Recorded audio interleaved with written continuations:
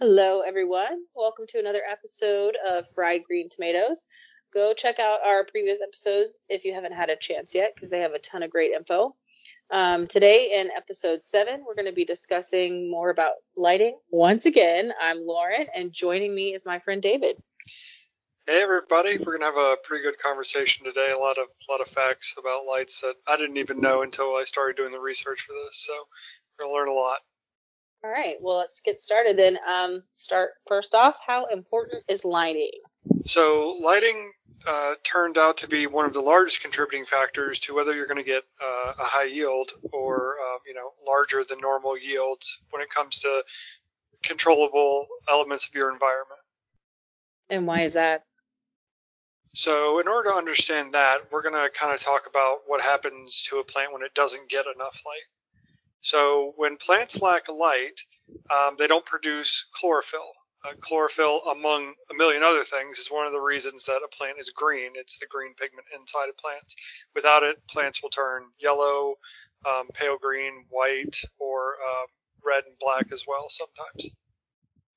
Also, another thing that happens is that the stems of the plant will become leggy, meaning that stems that do not have enough light reach out, and the distance between nodes elongates significantly.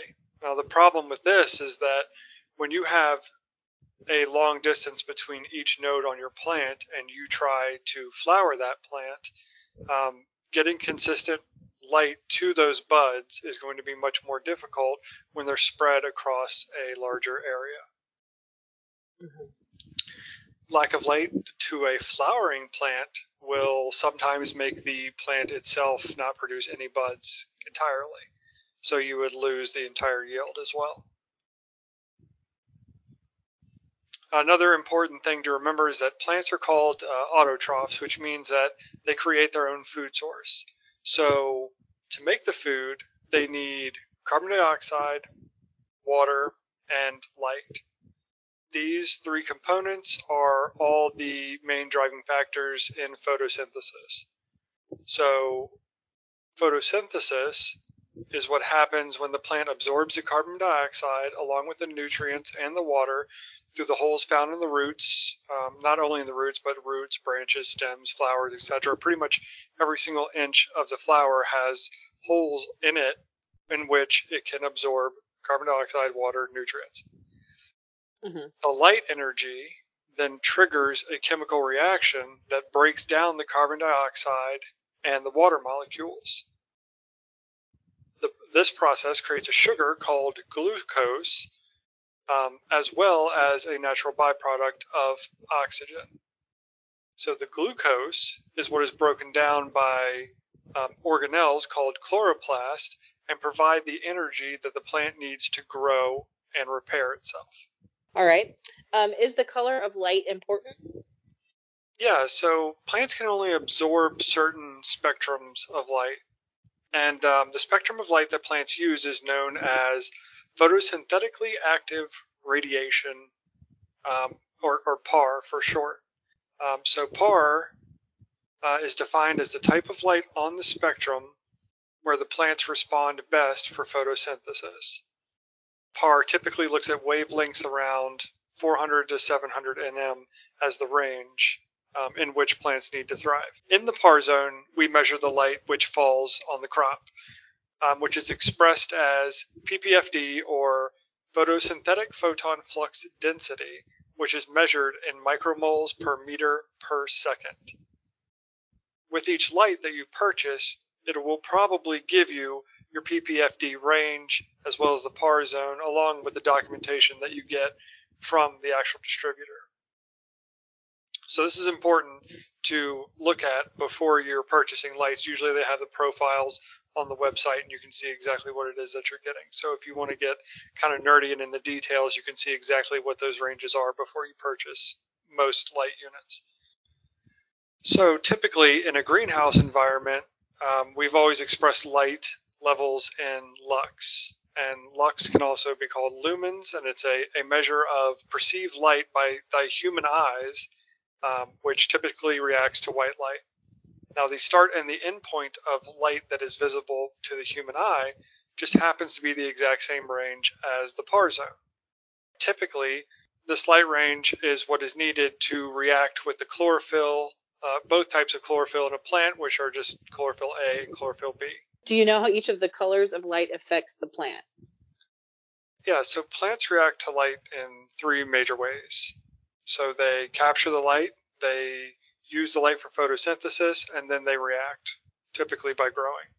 So when we talk about how specific colors affect the plant, we have to understand the attributes of each color. So, for example, infrared light will travel all the way through a plant, meaning that it doesn't stop at the surface and get absorbed there. It will hit the top of the leaf, the bottom of the leaf, and everything in the middle. Whereas red and blue light are trapped on the very outside edges of the plant. An excess of either red or blue light can cause bleaching in a plant, which is when these colors get trapped on the outside edge and then they're never ever processed, it will eventually damage the leaf, generally turning it totally white, and that's why it's called bleaching. So during a vegetation stage, if you increase the amount of blue light, it will result in more compact nodes, stockier plants. So basically the opposite of what we were talking about at the beginning, where we were talking about things being leggy. So an abundance of blue will stack all that together. So then you have much bigger buds in the middle of flower, because as they grow, they're going to start overlapping each other because of the nodes being so tightly packed. Transversely, in the flowering stage, once those buds are in the process of growing, you switch it over to red light. Adding more red light is going to increase the growth rate of the plant and make it stretch, which is going to make each one of those bud nodes also stretch, resulting in larger yields. Mm-hmm. And why is that? So the main reason for this is something called the Emerson effect. So I had to do a lot of research on this to even understand what it is, but the Emerson effect is essentially an increase in the rate of photosynthesis after chloroplasts are exposed to a certain range of light wavelengths. And that's typically the deep red spectrum and then the far red spectrum, which are two different things. And what's interesting about this is that it means that the sum of using red light and infrared light together is greater than if you just use them separately. Does that make sense? Yeah, somewhat. What it's saying is that so one red light plus one infrared light, so you're thinking 1 + 1 should equal 2, but it doesn't. It actually equals like 3, because the two wavelengths working together like multiply the effect like Captain of each Planet. other. Right. Yes, exactly. With our powers combined. Exactly. Got it. That's what I'm here for, the comic relief. Yeah, that makes sense. So we were talking before we started the episode about photosystems. Do you mind touching on that again? Yeah, of course. So all plants have two distinct photosystems whose work is to not only absorb but transfer light energy. And these are called photosystem 1 and photosystem 2. So these two photosystems are the functional units of photosynthesis. So PS2 acts first during the light transformation process in photosynthesis, but it's named PS2 because it was discovered second. Each photosystem consists of two closely linked components. The first is going to be the antenna complex, formed by hundreds of pigment molecules that capture photons and transfer the harvested light energy to the second component. The second component is essentially just a reaction center. So inside the reaction center is chlorophyll. And when the energy reaches the chlorophyll at the reaction center, the electron transfer is initiated through the electron transport chain. This is how plants take light and turn it into energy. So what is the best system for delivering light to plants? So typically you have to think of it how plants receive light in the real environment. So the best system for a plant to get light is going to be what it's had for thousands and thousands of years. So it needs a bright, heavy light source as far away from the plant as possible while still giving it the maximum amount that it needs to sustain. Okay, and do we know why that is? Yeah, so plants have photoreceptors, which are proteins that are specially designed to perceive light and then signal certain biological responses based off of the information that it gets about the light. So to understand how this works, we kind of need to understand light a little bit. So our eyes see what is called visible light, and this light travels in waves, and then we see colors. We're actually seeing certain waves of light being reflected off of objects. So green leaves reflect green light to our eyeballs, so it will bounce off of the leaf itself onto our eye. So we see green because the leaf is absorbing every other possible color except for green. The leaf itself isn't actually green. We are just seeing green because it is the only thing not being absorbed by that object. So being able to detect different waves of light is important to plants because they use the different light waves for different purposes. So photochromes, which are principal receptors for light in the far red region of the spectrum, play a major role in the regulating seed germination and seedling establishment, right? So this is going to help you root clones and grow seedlings, things of that nature. Mm-hmm. The actions of the photochrome enable a plant to quantify shade and trigger a series of developmental responses that is thought to provide the plant with a competitive advantage over its neighbors. Now, you'll see this a lot of times growing if you're growing multiple plants at one time, because you will see that some of them will start to become dominant over the other ones and start growing more rapidly and trying to eat up the light source from the smaller plants.